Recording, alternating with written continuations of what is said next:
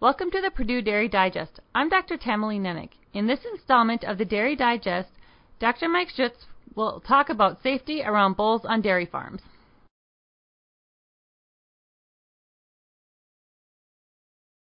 It is my opinion, and one that is broadly shared, that any dairy farmer who keeps bulls on their farm, for whatever reason, has the inherent responsibility to provide adequate training to friends, family, or employees that may ever enter a pen or pasture with the bull about potential danger and how to keep safe.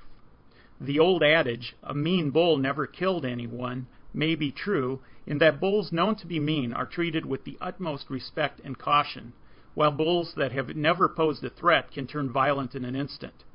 A bull's disposition can quickly change for the worst if it is cornered, is defending a cow in heat, or otherwise feels threatened. Understanding threatening postures may allow an early response and an opportunity to escape.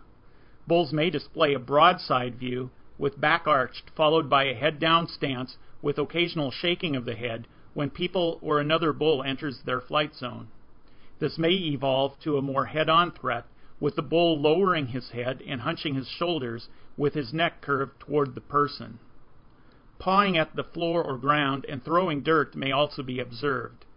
At first observation of any of these signs, people should exit the pen rapidly via predetermined route. It is, of course, best never to work with bulls alone. Never turn your back on a bull, and remember, any bull's first attempted attack has to be its last attack.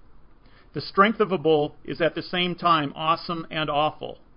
Please do not depend on a cane or stick to provide much defense against a full-grown bull.